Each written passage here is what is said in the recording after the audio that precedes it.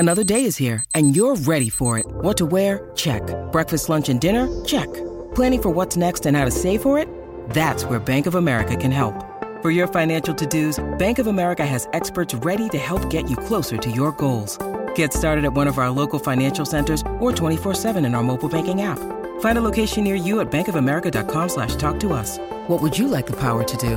Mobile banking requires downloading the app and is only available for select devices. Message and data rates may apply. Bank of America N.A., member FDIC. You're listening to Anita Marks on 98.7 ESPN. Garrett Cole gave up 4 runs, 9 hits, 6 innings, 6 strikeouts. So unfortunately, the over-under was 7.5. We were talking about it. Of course, Jake and Ty were producing the show yesterday. We had Joe Wiz on, and we were talking about the over-under for Garrett Cole's strikeouts. And I want to say we all took the over. Unfortunately, that did not hit. Only 6 strikeouts on the night. Not a typical performance from Garrett Cole based on what we've seen in his previous 3 or 4 starts. And it's really unfortunate because, as we know, this is a Yankees team now. They've lost 3 of 4. They've lost 8 of their last 12. They're now no longer the number one. No longer do they have the number 1 record in Major League Baseball. That now is with the Dodgers, is their 63-30. Meanwhile, the Yankees are 65-31. Also, that 14-15 game lead in the American League East is getting smaller. So right now, the Rays are 12 games back. The Blue Jays 12.5. Boston 16.5, and of course the Orioles at 17. But the Orioles playing really well, right? They had that 10-game win streak before the All-Star break. Lost the first game against the Yankees, won last night. So later on today, at 1:30 will be the first pitch.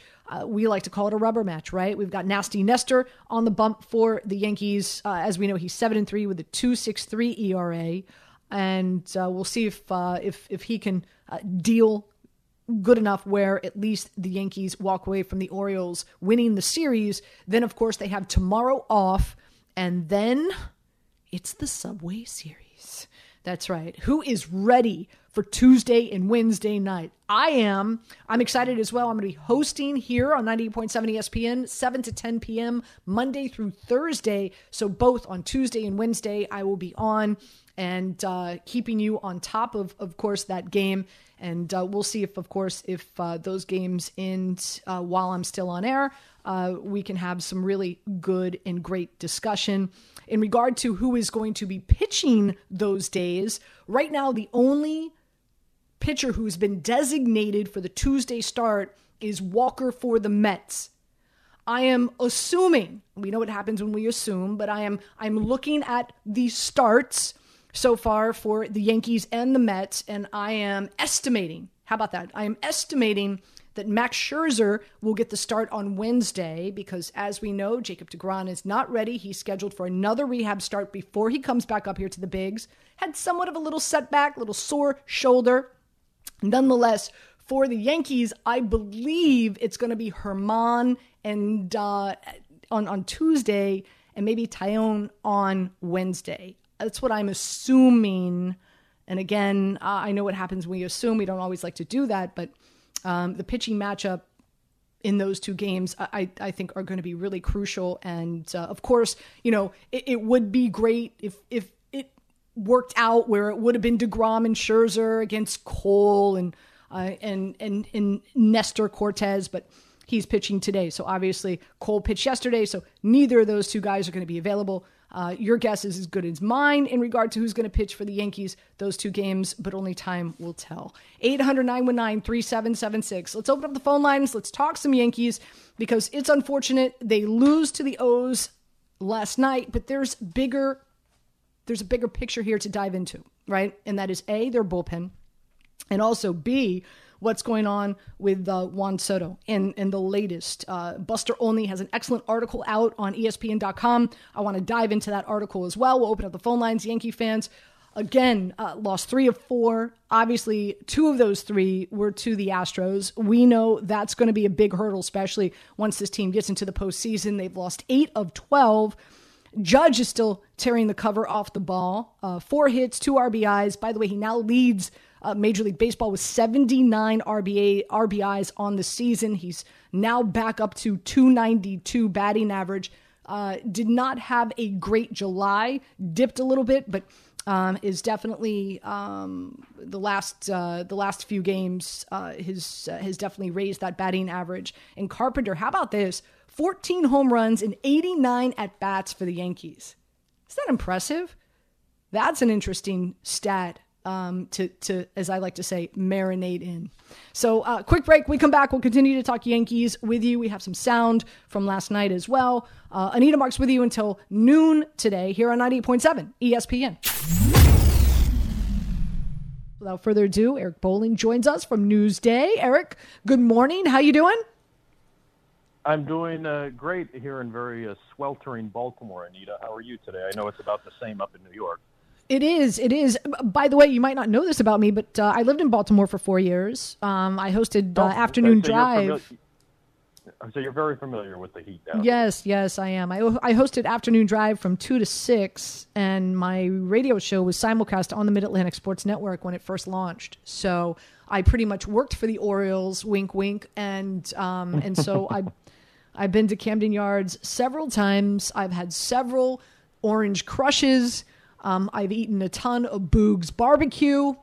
And little known fact, folks might not be aware of this. Of course, you've got the warehouse back there behind right field. And do you know that there's only one Major League Baseball player who hit a home run that hit the warehouse? Do you know who it is? Boy, oh boy, was it an Oriole or was it a visiting team player? Well, it was actually an all-star game, and it happened in the Home Run Derby. Oh, okay. Who was it? I don't even have a guess because this place opened in 1992. I think they had the All-Star game. What year was the All-Star game here? So just for folks who haven't been out to Camden Yards, behind right field, there's an area, standing room only. It's Boog's Barbecue is out there. It's a really fun time, and they have like a walkway, an alley, and then they have the warehouse. And whenever if a player hits a home run, wherever that home run lands on the walkway, they put a little medallion with the name of the player, how long the home run was, and what year it was hit. And there is only one medallion that is on the warehouse, and it's Ken Griffey Jr. He hit. Yeah.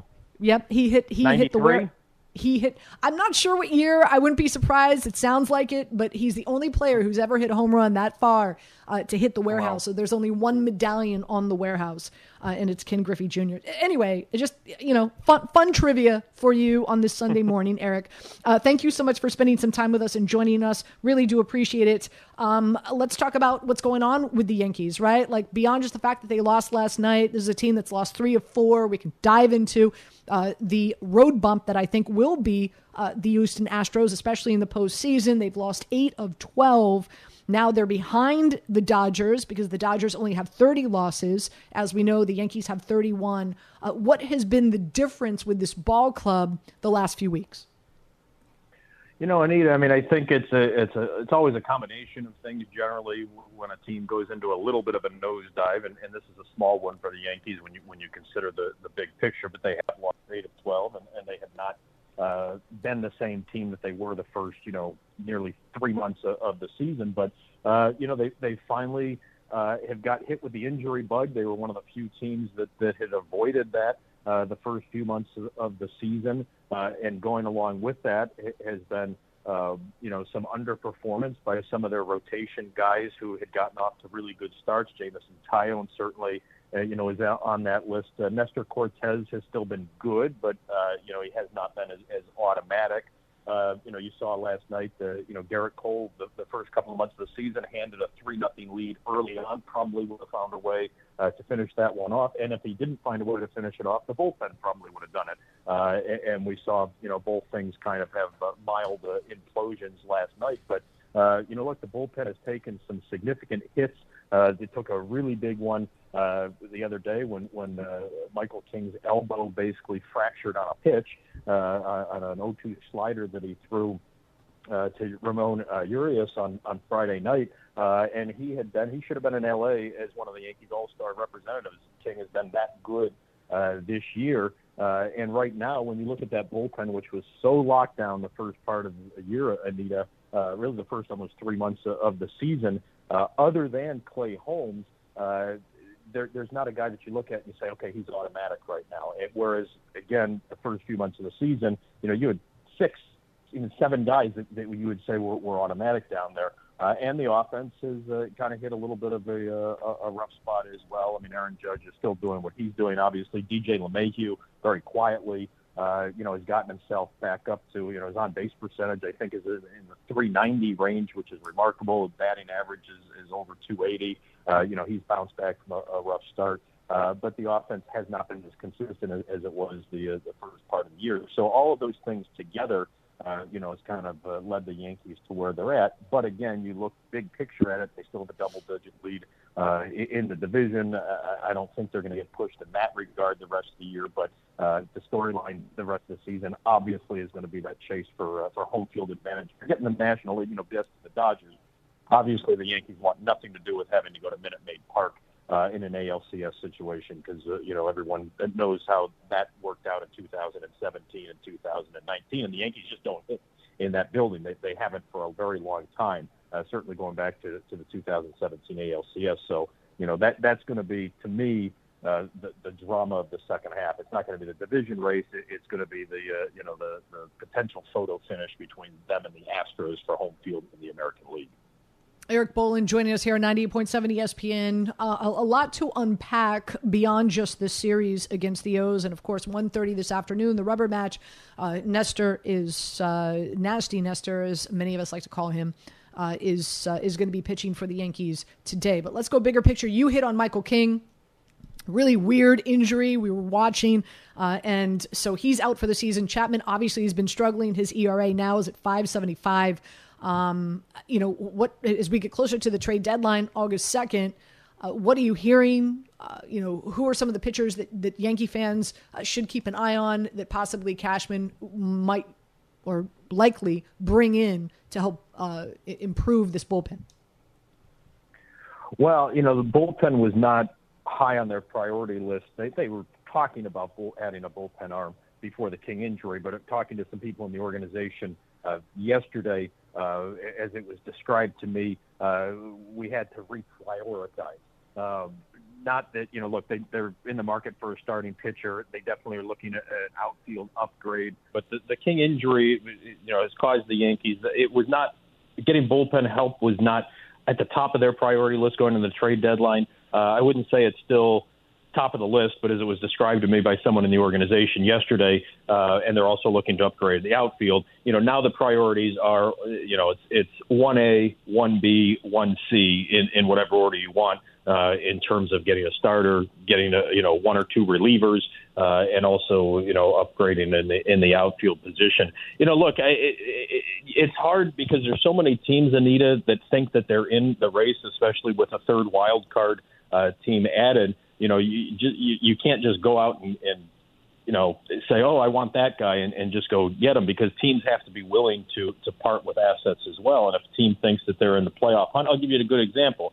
The Orioles are actually within shouting distance of the third wild card spot. Jorge Lopez, who closed the game last night for the Orioles as an all-star, there's rumors that he could be on the trade market. From what I understand, the Orioles still haven't decided whether they're going to be, they're probably not going to be buyers, but they may not be sellers either. They've got a young team, an exciting team that really got hot before the All-Star break.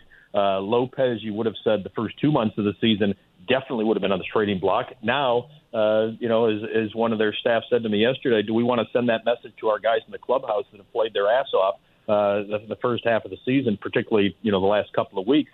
Send the message that they get the 500 and now we're going to sell off pieces. And the Orioles aren't alone in that regard. The teams that are just sort of hovering. Seattle was a team that you figured, we'll just go at their bullpen or see if they've got any outfielders available. Well, they go on a 14-game winning streak that just ended, a couple of nights ago at the hands of the Astros, of all teams again. And now are there 8-9 games over 500? They're probably not going to sell. So, I wouldn't get so bogged down on who the big names are, Anita, because remember, the Yankees' best trade deadline acquisition last year was Clay Holmes.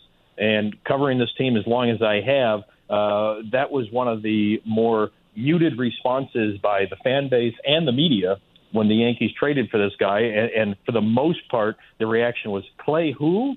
And he had an over 5 ERA. He walked the ballpark, had very little command, and that move caused zero excitement among the Yankees, the media, etc. And Holmes was a beast after the Yankees got him last year, and he's been one of the best relievers in the American League this year. So, the Yankees, they're definitely going to make some moves. Is it going to be major surgery like a Luis Castillo, the red stud pitcher the Yankees do have an interest in? Is it going to be Juan Soto? The Yankees have made some preliminary calls on that, checking in on his availability. But both of those guys are going to cost a haul of prospects and names that Yankee fans have gotten very excited about the last couple of years, like Peraza and Volpe, the shortstops, Jason Dominguez, the Martian center field prospect that just got promoted to Hudson Valley, Trey Sweeney. You can go down to Ken Waldichuk. You can go down the list of some of their top prospects. If you're going to execute a trade for one of those two guys, Soto especially, you're going to lose a lot of those guys, if not all of them. And so the Yankees are having internal debate on whether or not they want to hold on to some of these prospects or trade them. But again, I wouldn't get so carried away with who the biggest names are that are out there, because some of the best moves that Cashman has made in recent seasons have been the under-the-radar deals. Again, Eric Boland joining us here on 98.7 ESPN. I do want to spend a minute talking about the potential of Juan Soto. As we know, he turned down the 15-year, $44 million.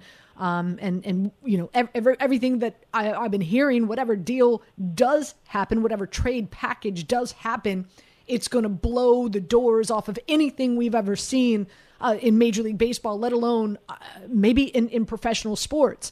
So here's my question to you. Number one, before we've heard Cashman say, prospects off limits. We're not touching our farm system. Obviously, you're talking about a guy like Juan Soto, right? That changes the conversation. But to what degree would be my first question. Number two, hypothetically speaking, if the Yankees were to get Juan Soto, that would automatically mean this is the last year for Aaron Judge, correct? No, not at all. No, because the Yankees.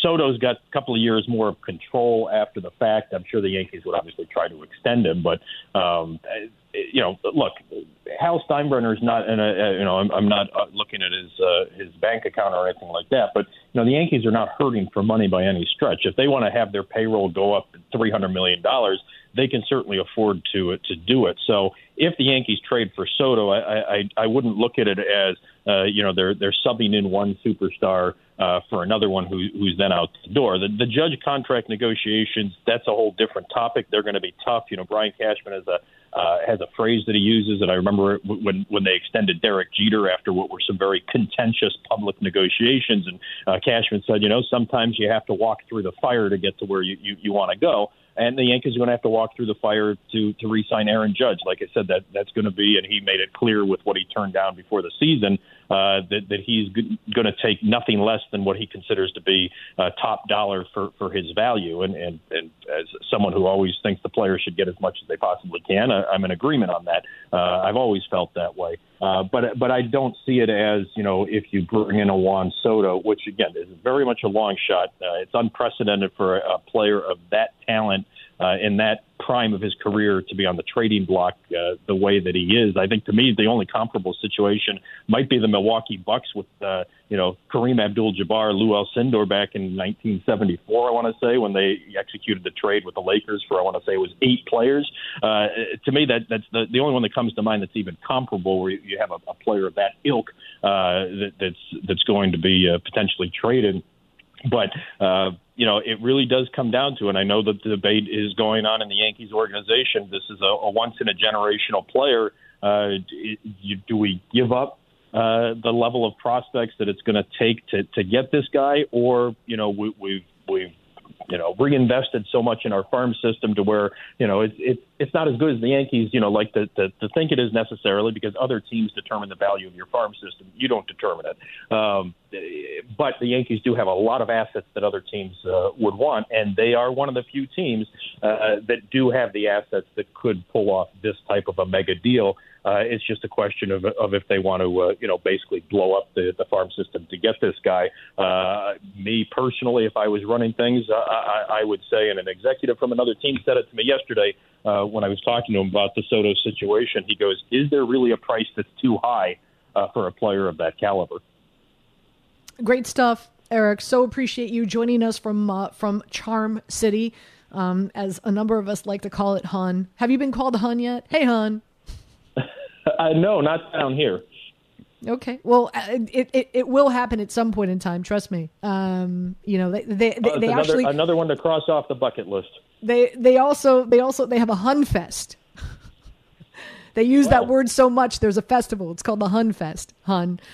Eric, thank you so much for joining us again on this Sunday morning. Appreciate you. A lot to unpack, a lot to digest, and enjoy the rest of your Sunday fun day. Thanks so much, Anita. Enjoyed it as always. Be well. You got it. Eric Bolin, Newsday, covering all things Yankees. And very interesting, though. Everything that I was reading and hearing was that if the Yankees were to trade for Soto, it would mean that this more than likely would be the last year for Aaron Judge. Even though Soto has 2 more years left on his deal that would pay, I want to say, so he's making $17 million this year. Arbitration, whatever, next year, anywhere between 23 to 24 million, 30 million expected in 2024. But you would think that, of course, the Yankees would have to, get a new deal in place for Soto at some point in time within that 3-year period. Meanwhile, Aaron Judge is looking for a 10-year, $40 million deal. So this is Diamond Notes, brought to you by 2 by London, the engagement shop by London Jewelers. Pick or design the perfect engagement ring to fit every budget at any of their 6 area locations. 800-919-3776. We come back, we'll take your calls. Talking more Yankees with you here on 98.7 ESPN. You're listening to Anita Marks on 98.7 ESPN. 10 seconds on the clock. How many things can you name that are always growing? Your relationships, your skills, your customer base. How about businesses on Shopify? Shopify is the global commerce platform that helps you sell at every stage of your business. From the launch your online shop stage, to the first real-life store stage, all the way to the did we just hit a million orders stage, Shopify's there to help you grow. Sign up for a $1 per month trial period at shopify.com/network, all lowercase. Go to shopify.com/network now to grow your business, no matter what stage you're in. Shopify.com/network. Hi, it's Mike Greenberg letting you know ESPN Bet is ready to take you through all the biggest sports moments this spring. The official sportsbook of ESPN has exclusive offers and markets from Scott Van Pelt, Stephen A. Smith, and me, plus many more. From the playoff intensity to finally getting out to the ballpark, there's no better time for sports fans. Sign up today. New users get a bet reset up to $1,000 in bonus bets if your first bet doesn't win. Download ESPN Bet today. What a play. Must be 21 plus and present in select states. Gambling problem? Call 1-800-GAMBLER. Terms and conditions apply. See app for details. You've got top leaderboard Scott Piercy at 18 under. He tees off at 12:35. His partner will be Grillo. And then I like Tony Finau, tied for third. Him and Doug Gim tee off at, Finau tees off at 12:24. And Gim actually is in the final group. So I guess it's 3 of them with Piercy and Grillo. So, but I'm looking at Tony Finau today. And again, so that action starts in a little over 2.5 hours. We'll talk some NFL with you coming your way this hour. We'll hear from Cynthia Freeland as well. But just a few things really quick before we do turn our attention to the LIV tournament and some of the comments in regard to the lady golfers, possibly if they were to get the call from Greg Norman in LIV, would they listen? I'm going to get into that in just a second. We had a caller called in not too long ago, just saying how hypocritical a lot of these lady golfers are if they were to jump ship for the LPGA and go play for LIV. But hold on one second. We had a caller who just called just a second ago saying, that, what's wrong with the Yankees? Why don't they want to re-sign Judge? Here's the thing. They do want to re-sign Judge. But Judge is 30 years old and Judge wants 10 years. So what does that mean? Whatever team's going to sign him is not going to get the Judge that we're seeing right now the last 3 or 4 years of that contract. Are you willing to do that? Are you willing to do that? It's really the big question. In regard to salaries, by the way, just to put everything into perspective in what Judge is looking for, Max Scherzer, he's got a 3-year, $43 million a year deal. Garrett Coles has a $36 million a year deal. Mike Trout, and really that's the comparison, right? Like you could say, well, those are starting pitchers. Those aren't just starting pitchers. Those are aces, right? Few and far to come by, and obviously defense wins championships, and so at least majority of teams feel that way. But comparing Aaron Judge to, let's say, Mike Trout, 12 years, $35 million a year. So you can sit and say, well, do you feel that Aaron Judge is just as good, if not better, than Mike Trout? So you got to compare that, right? Some people would say yes. Some people might say no. But, I think it's a fair and a fair debate to have. Wouldn't say somebody's right, somebody's wrong. It's your opinion. But I think that's a fair argument or debate. So I can understand why Aaron Judge is looking for 10 years, $40 million.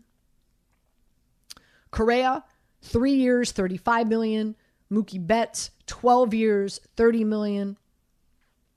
Harper, 13 years, $25 million. Stanton's got that 12-year, $25 million.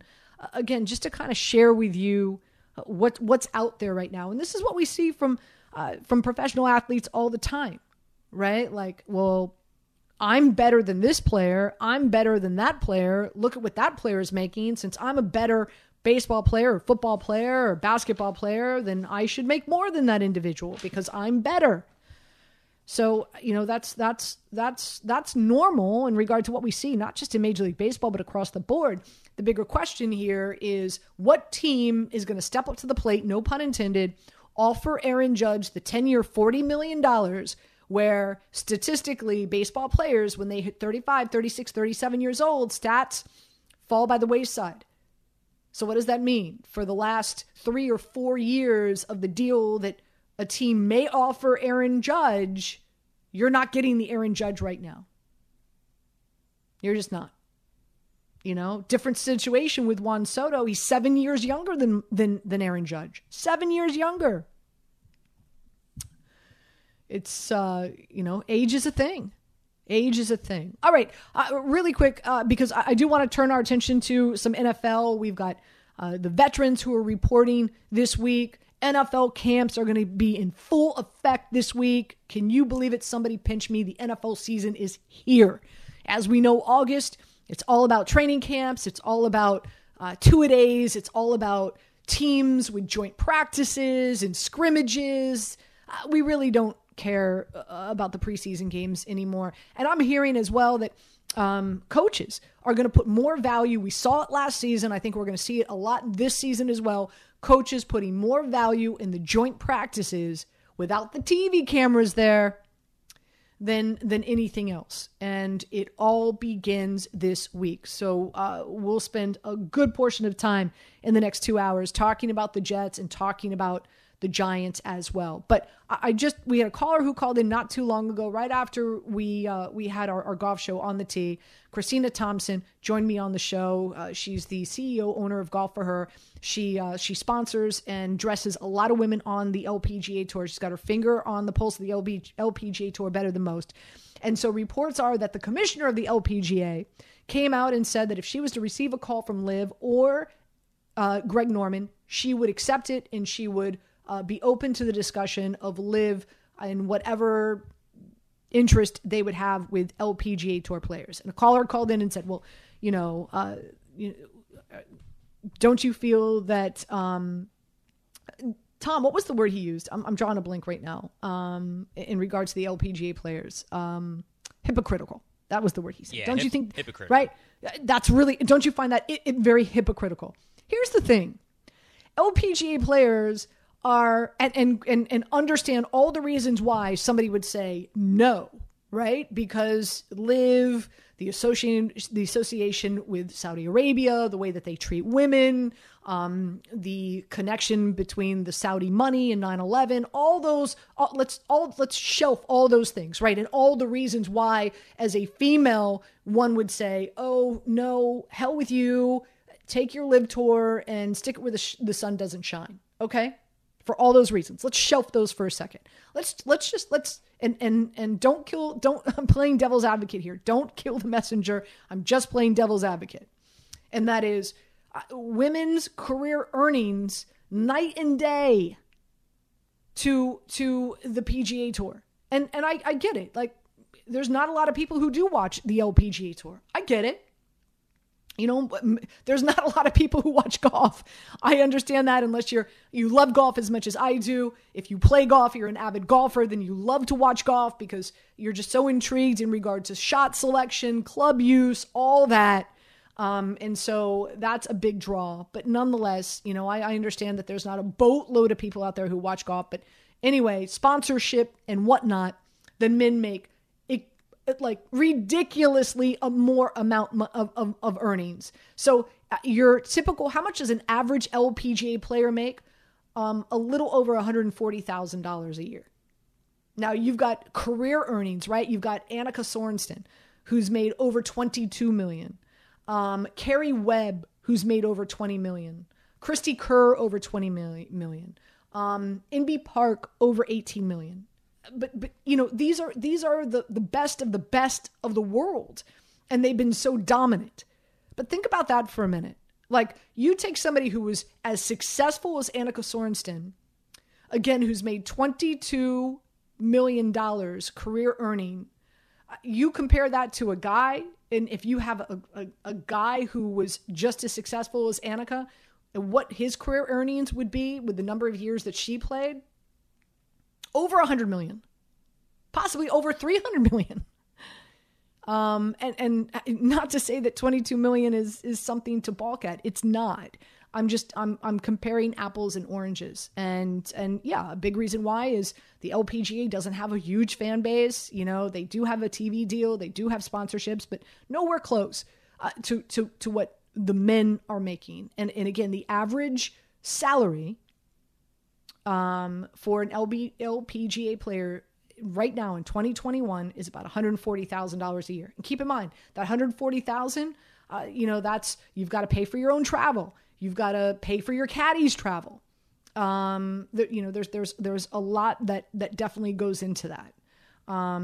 So I just share that with you just to say, I could understand why the LPGA commissioner said, if they make the call, we'll listen. Because the money, obviously, that Live is offering to the men is ridiculous. I would imagine that, you know, possibly one or two tournaments that, let's just say they have a women's event plan, you know, who knows, whoever the top golfer is, you know, Korda or whatever the case, would make close to what Annika Sorenstam has made in her career. So it's just, you know, it's an interesting time right now. You know, I'm not a big supporter of this Live Tour. It's wreaking havoc when it comes to the PGA Tour. I don't like what's happening. But I'm somebody who, I don't mind change. I know there's a lot of people out there who get really, really freaked out with change. It's not my situation. I love change. I think change is important in everybody's life. I think it only helps you grow. It helps you develop. It helps you, you know, I think some of the strongest people in the world are people who've embraced change. So it's not about that. I just don't like what's happening in regard to how severed the tour is becoming, with certain players going to Live. And it's getting ugly. But it's all about the money. It's all about the Benjamins. We've heard the song. We know what rules the world. And it will be interesting to see if Greg Norman and the Live Tour do reach out to the LPGA and what a number of these women will decide to do. 800-919-3776. Let's go to Chris in Long Island. Chris, welcome in. Hey, Anita. Sorry about that. I was you on speaker. Yeah. I'm not a golf fan. I don't play golf, but I'm wondering that the best female golfers, right, from a layperson's point of view, couldn't they compete against the men? Like the best golfers? Like what is it that they can't hit? Because they can't hit the ball far enough? Right, they can't. Because here's the thing. Annika Storenston, if you recall, years ago, played against the guys in the Buick. Now, some would say that Sorensen is the best female golfer, right? Like of our generation, and she had to play from the same tee box as the men, and she hit it a far way, but it's just it would be next to and Chris, I understand. So you don't play golf at all? No, I mean, look, I play all sports, but I'm not a golfer. Okay. No, all right. No, that's fine. That's fine. So, and I appreciate the phone call, and it's a great question. So what happens is, the women unfortunately don't have the distance off the tee. So let's just say, like, if a woman was to play in a man's tournament, a man is hitting the ball, besides Bryson DeChambeau, a man's hitting the ball 350 yards. Okay. On average, let's say a female golfer is hitting the ball 250, 280 on average. Okay. So now you're talking about 100-yard disadvantage for a female coming into the second shot. So what does that mean? A man very well could be grabbing an 8-iron, a 9-iron. If it's Bryson DeChambeau for his approach shot, maybe he's grabbing his sand wedge. A woman is having to reach for a 7-iron, possibly a 5-wood for that approach shot. Chances are the likeliness of her greens in regulation, getting on the greens, landing the ball on the green, so all she has to do is one putt, her chances slim to none, not as likely as a guy who's reaching for a sand wedge or a 9 or an 8-iron. So, I mean, it's just, and it all starts on the tee. And, there's no way that they're going to allow a female to play in a man's event and allow her to hit from a tee that has a more forward box. That there's just no way that's going to happen. When Sorenstam played in the Buick Open a few years ago, again, one of the stipulations was she had to play from the same tee box as the men, and she was one of the women who hit it pretty far and competed and did well. But it will begin and end on the tee box for a female to participate and play against the men. That's for sure. So that's not going to happen. But a solid call and a very good question, Chris. And I do appreciate your call. Quick break. We come back. Let's turn our attention to the NFL. And Eddie wants to talk about Daniel Jones. So because he's been on hold now for a good 5 minutes, let's start there. We will start talking about the Giants. We'll also talk about the Jets. We'll hear from Cynthia Freeland this hour as well. Anita Marks with you on this Sunday morning here on 98.7 ESPN. You've heard me say this before. I'm not a Daniel Jones apologist. Jury is still out for me on Daniel Jones. Okay? I'm not sitting here telling you that Daniel Jones is going to be the end all be all. It's not what I'm saying. You look around the NFL, okay, and I've got the standings here in front of me. So let's just go through this, right?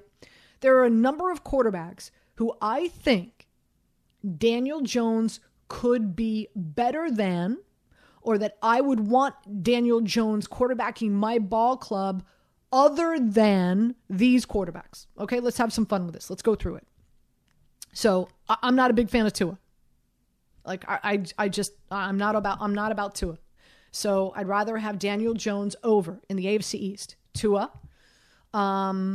Jury still stands, is out for me with Zach Wilson as well, Jets fans. Hate to say it. Still, jury out for me with Zach Wilson as well as Daniel Jones. So that's a shrug my shoulders. Can't say there, right? I think Mitchell Trubisky is going to surprise some folks being the starting quarterback for the Pittsburgh Steelers, by the way. So I won't say Mitchell Trubisky. Jury's still out for me with Davis Mills with the Houston Texans. Tennessee Titans. Here's the thing. I'd rather have Daniel Jones as my starting quarterback to see what I can do with him rather than Ryan Tannehill. So there's two right there in the AFC. Denver Broncos, obviously not. Raiders, no. Chargers, no. So two quarterbacks in the AFC that I would rather have Daniel Jones as my starting quarterback over is the Miami Dolphins in Tua and the Tennessee Titans and Ryan Tannehill. Okay? Shrug my shoulders. Big question mark with the Jets and Zach Wilson. Big question mark with the Houston Texans and Davis Mills. I know there's a lot of coaches out there who like him. And so that's the AFC. Now let's take a look at the NFC. Okay.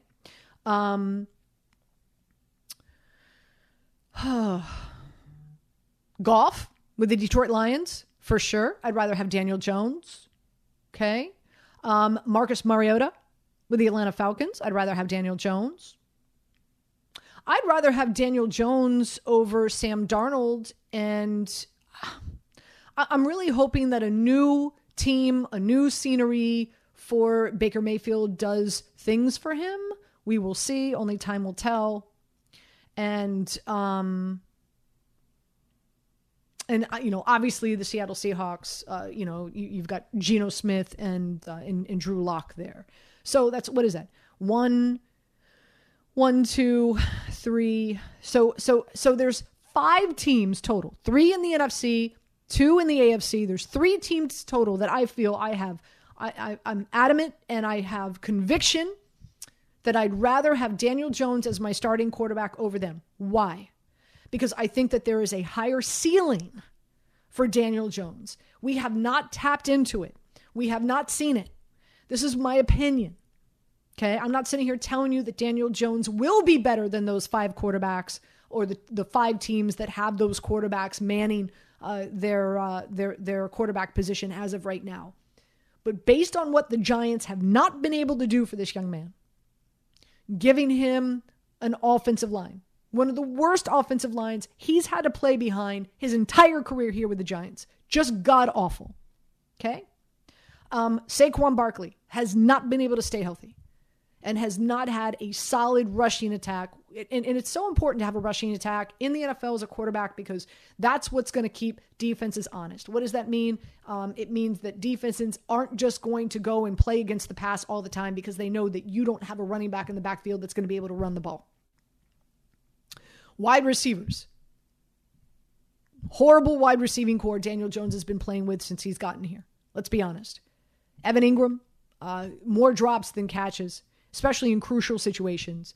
Sterling Shepard hasn't been able to stay healthy. You're talking about Darius Slayton was, his number one option last year because Kenny Golladay couldn't get on the field. Kadarius Toney could not get on the field.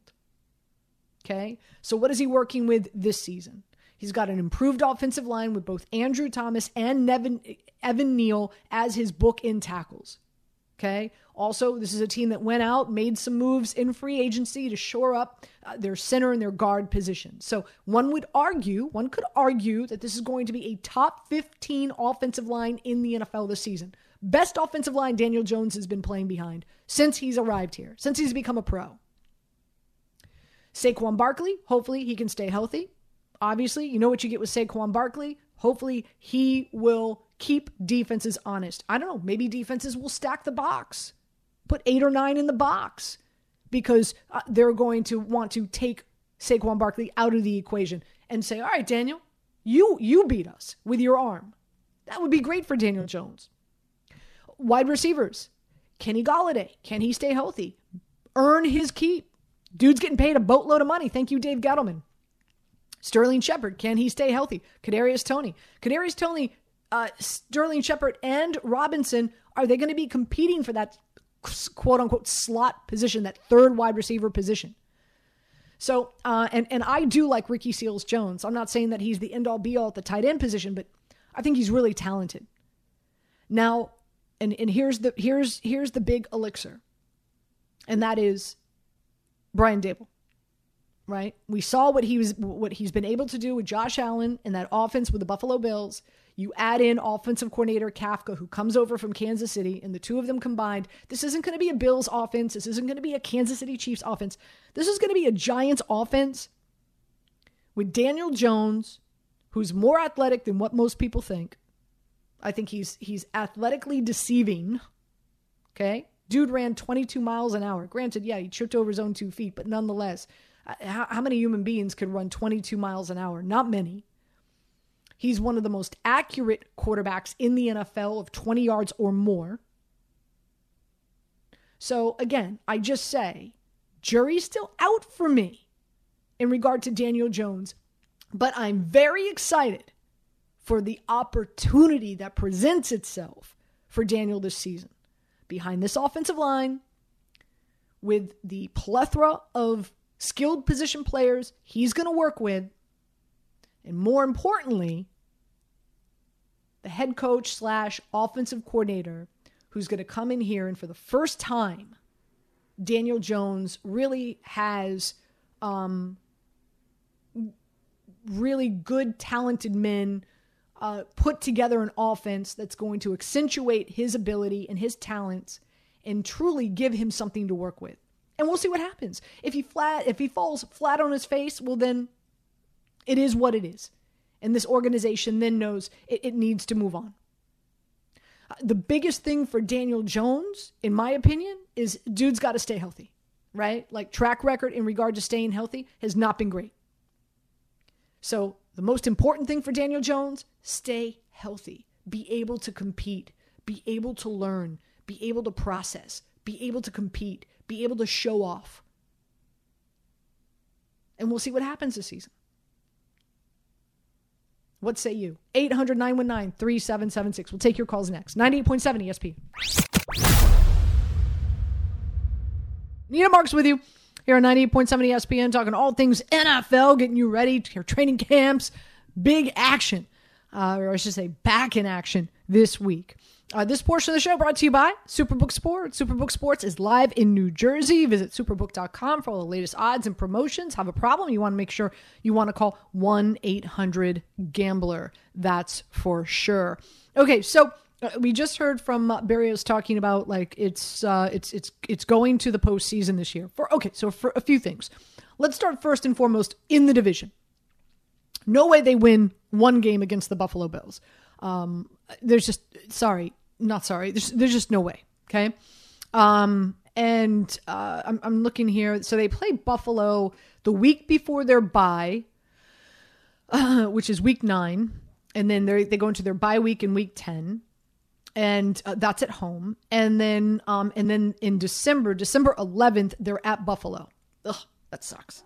All right. You don't want to play in Buffalo in December. So if you do face Buffalo, you definitely want to play Buffalo in September, in October, possibly November, not December or January. That's for sure. So there's that. If you know anything about me, you know that I'm a big fan of Mac Jones. And now reports are this week that Bill Belichick is going to have his hands on this offense, possibly be not only the head coach, but the offensive coordinator in calling plays this season for Mac Jones. So I love that. Rather have him calling plays for Mac Jones than Joe Judge or Matt Patricia, let's be honest. So, I think the Jets will be lucky if they split their series against New England. And interesting here. So they take on New England in week 8 here at home, and then they have to travel to New England. It's right after their bye. That bodes well. So they're going to have a lot of time to prepare for New England, and they'll take on New England on November 20th. Okay. The Miami Dolphins, not a big fan of Tua. They've got a new head coach. I think there's going to be some growing pains there. Granted, yes, I love what they've done with their wide receiving core. I mean, Tyreek Hill, we know how great he is. But I still think Miami's going to struggle. I don't think Tua is going to be able to stay healthy, to say the least. And I'm just not a fan of his game. So I think the Jets will be lucky if they go 1-1. Okay, I don't know. Maybe they go 2-0 against the Dolphins. Now, the schedule bodes well for them. They're taking on Miami at home on October 9th here. And then they're in Miami, the last game of the season, on January 8th, which is great. Weather conditions down in Miami in January, fantastic. They don't have to go down there. They have to go to Miami and play Miami in September. Huh. Good luck with that. You think today's hot? Huh. Nothing on Miami in September, that's for sure. So that the schedule bodes well for them in that regard. So let's just say I think the Jets will be lucky if they go 3-3 in the division. Maybe they go 2-4. Okay, I think they'll be very fortunate to go 3-3. But man, the rest of the schedule is just tough. Just the fact that they start Baltimore, Cleveland, Cincinnati. So they're home against Baltimore. They're at Cleveland, home against Cincinnati, at Pittsburgh. Jets will be lucky if they're 1-3 in the first 4 weeks. Let's be honest. Okay, then at Green Bay, at Denver. And then of course, like the good thing for them is they do have a bye week that pops up in week 10. I know there's a few people out there who feel that this is a Jets team that very well could start off the season 0-9, maybe 1-8. They're going to have possibly 13 players that are going to be starting on this roster that are either rookies or second-year players. Not a lot of veterans on this roster. Keep that in mind. The second half of the season, a lot easier. Right? Like, again, coming off of a bye week, traveling to New England, taking on the Patriots, and then they've got Chicago. I really like Minnesota. They're in Minnesota on December 4th. I think Minnesota has a good shot here, guys, believe it or not, winning the division over the Green Bay Packers. That's how good I think Minnesota is going to be this year. But they've got Chicago. They've got Detroit. They've got Jacksonville. They've got Seattle. So those are all winnable games. And so obviously a much easier second half of the season than, of course, the first, to say the least. So, just taking a look at the schedule and just, commenting on what Berrios had to say on the Rich Eisen show. I love the optimism. Obviously you're a professional athlete. You want to come in each and every year saying like, listen, our goal each and every year is to win it. We've got it. And I'll be rooting the heck for the Jets this season. Would love to see them come out and really make some noise and Zach Wilson, have a better season than he did last year. I mean, his statistics, bottom of the barrel in every major quarterback statistic last season. So he needs to take a huge leap forward this year. A lot of young guys he's going to be working with. On the offensive line, as well as skilled position players. Love the draft pick with Garrett Wilson. Can't wait to see what he can do in the NFL. What an absolute treat, the fact that Atlanta passed up on him and he was still there for the Jets to draft when they did. So I don't have hefty expectations here, and not to poo-poo on what Berrios had told Rich Eisen. I think this schedule is a beast, especially the first 9 weeks of the season. And I think because you've got potentially 12 to 13 positions that are going to be occupied by rookies or second-year players, I think there's going to be a lot of growing pains for this Jets team and this Jets organization this coming season. Let's go to James in Queens. James, welcome in. What's up, Anita? Hi. Hey, just making sure I was on. We're on our way to the beach, so we're a little distracted, but we're listening to your show, and it's a good one. Thank you. I like that you've always been a Daniel Jones supporter, and I can appreciate you saying that if we don't see production from him this year, that we might have to part ways. I don't feel like he's the guy. A lot of Giants fans don't feel like he's the guy, but I think the real issue right now is Saquon Barkley.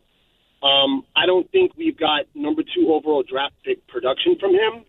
And you can say, injuries, the offensive line, he stepped on that guy's ankle, rolled his foot.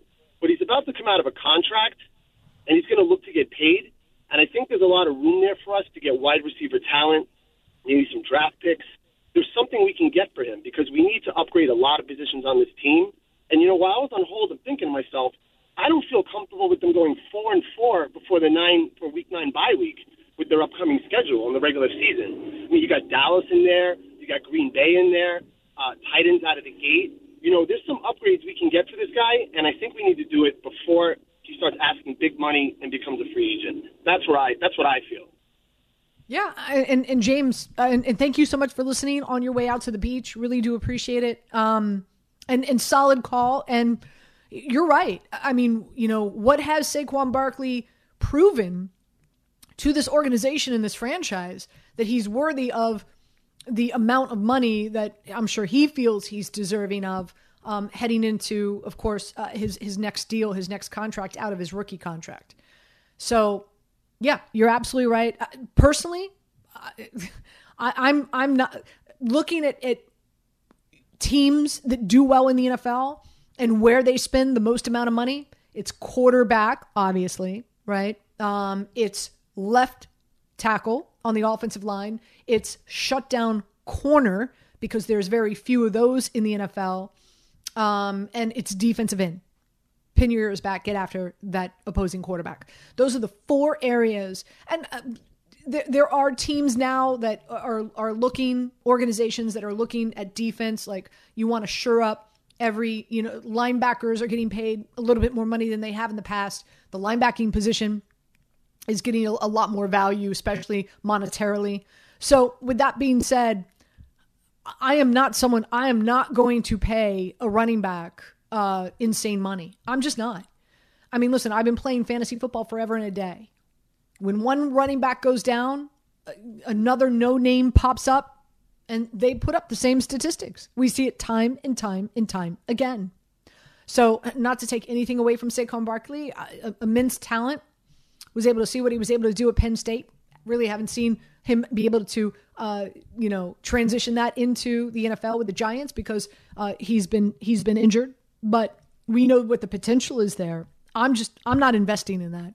And even if he wasn't injured, even if we had a better sample size of what he can do, me personally, as if I was a GM, I would not I would not invest money in the running back position. Just to me, it's not to say that obviously it's an important position, but I think there are a plethora of guys out there that can perform and can perform well to get you where you need to go as a running back in the NFL. I think there's other positions that are more important and more worthy of spending that dollar, especially the big ones in the NFL. So, solid call. Appreciate it. And again, thank you so much for listening on your way out there to the shore. Anita Marks with you. We'll come back. We'll continue with your calls right here on 98.7 ESPN. You're listening to Anita Marks on 98.7 ESPN. This podcast is proud to be supported by Jets Pizza, the #1 pick in Detroit-style pizza. Why? It's simple. Jets is better. With the thickest, crispiest, cheesiest Detroit-style pizza in the country, there's no competition. Right now, get $5 off any 8-corner pizza with code 8SAVE. That's the number 8, SAVE. Go to jetspizza.com to learn more and find a location near you. Again, try Jet's signature 8-corner pizza and get $5 off with code 8SAVE. That's the number 8, SAVE. Jet's Pizza. Better because it has to be. We all know breakfast is an important part of your day, but sometimes when you're traveling for business, you end up staying at a hotel that doesn't offer any. You know what happens? You grab a cup of coffee and skip the meal entirely. We've all been there. But if you book a room at La Quinta by Wyndham, you can enjoy their free Bright Side breakfast featuring delicious baked goods, fruit, eggs, yogurt, and waffles. And really, who doesn't want to start their day with a fresh hot waffle? Tonight, La Quinta, tomorrow you shine. Book direct at lq.com. This is Click, or Don't. Very simply, here's the headline. Are you interested in clicking or not? That's right. Click or don't click, a fun way we take our tour around our wide world of sport and find out what is trending based on the headlines. And, of course, our producers lead the way. And today it's Tom and Jacob. Gentlemen? All right. So earlier this week, it was announced that Vince McMahon, I can't say his name. Vince McMahon. Yeah, there we go. Mm-hmm. Is retiring as the WWE chairman and CEO, which of course signals a massive shift in pro wrestling. In a WWE press release, the 76-year-old McMahon, he further announced that his daughter Stephanie and current WWE president Nick Khan will be taking over as co-CEOs. Now, of course, Vince McMahon has a treasured history of bringing professional wrestling into the limelight and growing the sport immensely and making superstars and well-known names out of many, many individuals who've come and gone from there. Not leaving on the greatest of terms, though. If you don't recall, McMahon had to step down from his role as chairman and CEO in the wake of a Wall Street Journal report that revealed a WWE board investigation into a $3 million hush payment given by McMahon to a former WWE paralegal. But regardless of that, McMahon retires, and a new era in WWE will be born because of that. Anita, were you ever a huge WWE fan or wrestling fan at all? No, but very funny. My parents got divorced when I was very young, and my mother remarried, and the man that my mother remarried was a huge MMA fan and loved watching wrestling on Saturday afternoons, and so I used to watch with him and became a huge fan of Dusty Rhodes. Do you guys even know who Dusty Rhodes is? Oh yeah, the American Dream. There you go, Jacob. Look at you. So am I a fan of MMA right now? I mean, wrestling net right now? No, I'm not. I know there are a lot of people who are. I know, of course, Peter Rosenberg is. I know a good friend of mine, Michelle Beadle, loves wrestling. There's people out there who absolutely love it. I'm not into it. But I was when I was younger. I used to love sitting on the couch on Saturday afternoons and watching Dusty Rhodes with my stepfather. So in fact, if you see me on Daily Wager, you know that I have a plethora of my level 500 t-shirts. I have like every NFL player, NBA, Major League Baseball. I actually have a Dusty Rhodes shirt from 500 level that I have worn on Daily Wager before, just FYI. But anyway. New day for wrestling, that's for sure, without McMahon being a part of it. Yeah, it definitely is. And Anita, by the way, I still need my 500 level shirt. I'm waiting on it. I'm sorry, remind me again. So I forgot. It was a while ago. I know, but if you could tell me now, I'll order it today. What if you could have any athlete? Who would it be? NFL, Major League Baseball, hockey. I can't think, but you know what surprised me? I'm here for any shirt you give me. No. Okay, tell me, what are your teams? What are your teams, Jacob? Mets, Knicks, Jets. So you pick Mets, Knicks, Jets. Got it. Tom, if you could have any player shirt, who would it be? Oh, that's a good question. I am not ready for this question on the spot, to be honest. Okay, all right. Text me later. Me later. Well, anyway, let's go. What's the next topic that's trending? All right, from retirement to a lifetime ban. Anita, are you interested? Yeah, you had me at ban. Okay, well, Pete Rose is appearing on the Philadelphia Phillies field for the 1980 World Series title team. This is his first time since his lifetime ban that he will be appearing for the Phillies in MLB. He agreed to the ban in about August 1989 after investigation and his numerous bets on Cincinnati Reds wins from 85 to 87. He appealed his ban back in 2015, which was denied. Rose still leads with hits. He's a 17-time All-Star. He has 826 of his 4,256 hits with the Phillies, all spanning from 5 years from 79 to 83. I guess this is great for Pete Rose. Hopefully, maybe a step in the direction where his ban is lifted. Anita, how do you feel about that? Yeah, I don't think his ban will ever be lifted, whether agree to it or not, especially this day and age and where we are in the state of gambling and gambling on sports right now. I mean, look what happened with Calvin Ridley, wide receiver for the Atlanta Falcons. I'm sorry. How stupid must you be? You're an NFL player and you're wagering with your own name. Yeah, that's still ridiculous to me that he making millions of dollars and $1,500 in bets. Like, I don't know. It's just you're wagering with your own name. Right. Like, at least send your friends or family something like. I don't quite get that. And of course, you know, I think, correct me if I'm wrong, right? He's suspended for the entire season, right? Yeah. Like he's suspended for the entire season. I'm pretty sure it's without pay too, but yeah. So I don't think this is the time right now. Guys, I'm actually sending you a photograph right now. So Pete Rose used to do a radio show with me when I was down in Miami, and I'm sending you a picture of the two of us right now. You're going to die. I don't think right now is the time that Major League Baseball says, okay, Pete, you're forgiven, and we're just going to wipe the slate clean, because we are at an all-time sensitive level when it comes to professional athletes and professional gambling. And so I just don't think it's the right time, unfortunately, for Pete Rose to get a clean slate.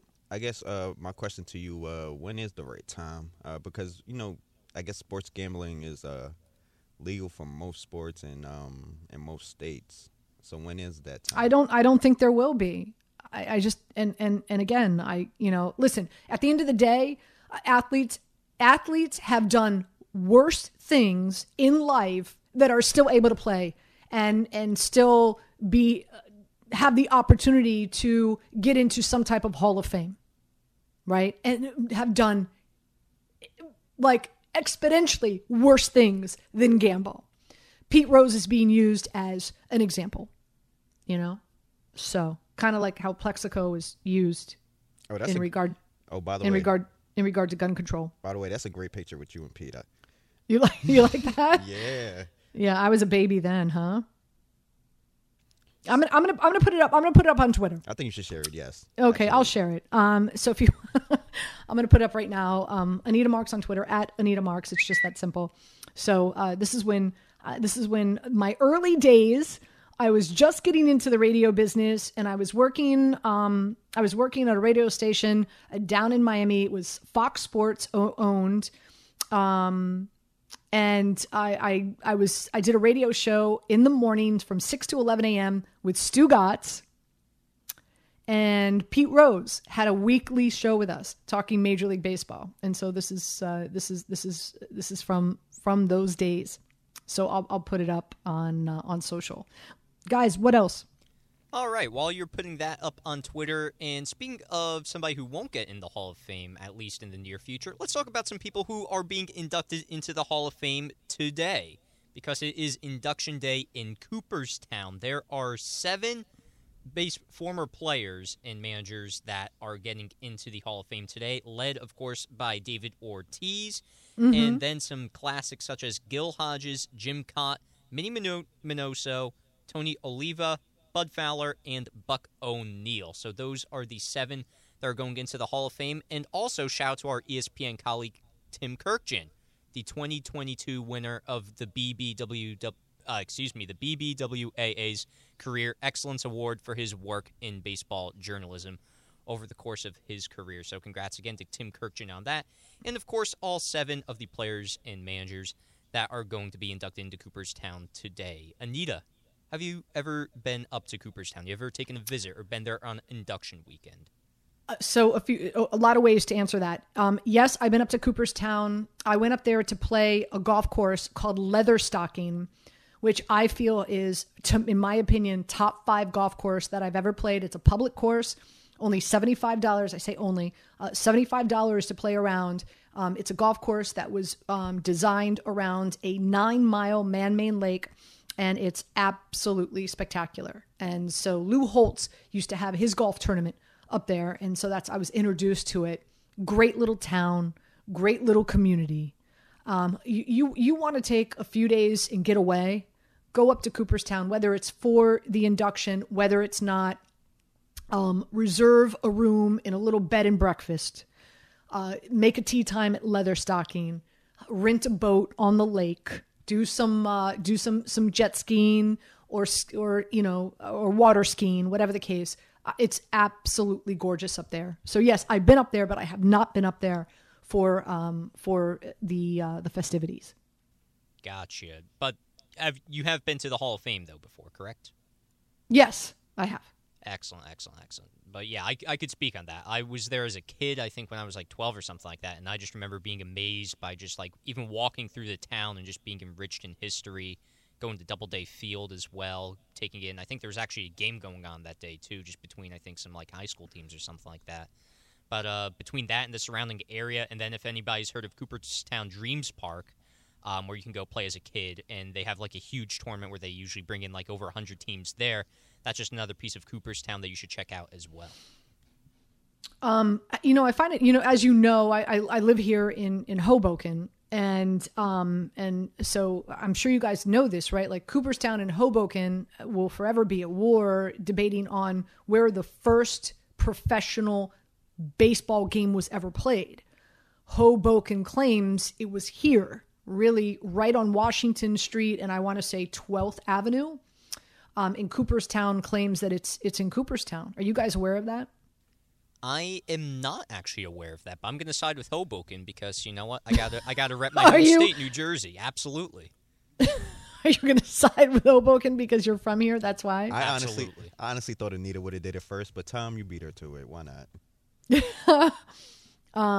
So yeah, I mean, if you come here to Hoboken, you walk around, you will see there's a ton of, history and nostalgia and pertaining to the game of baseball.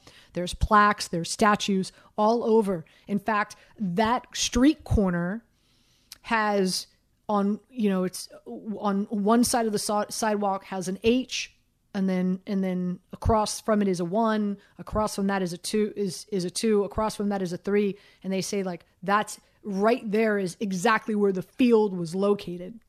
And so I want to say it's like on Washington and 12th, if I remember. So next time you're in Hoboken, little nostalgia for you, history, definitely check that out. Is that it, guys? That is all for Click or Don't Click today. There we go. That's what's trending at 11:24 a.m. on this Saturday morning here on 98.7 ESPN. You're listening to Anita Marks on 98.7 ESPN.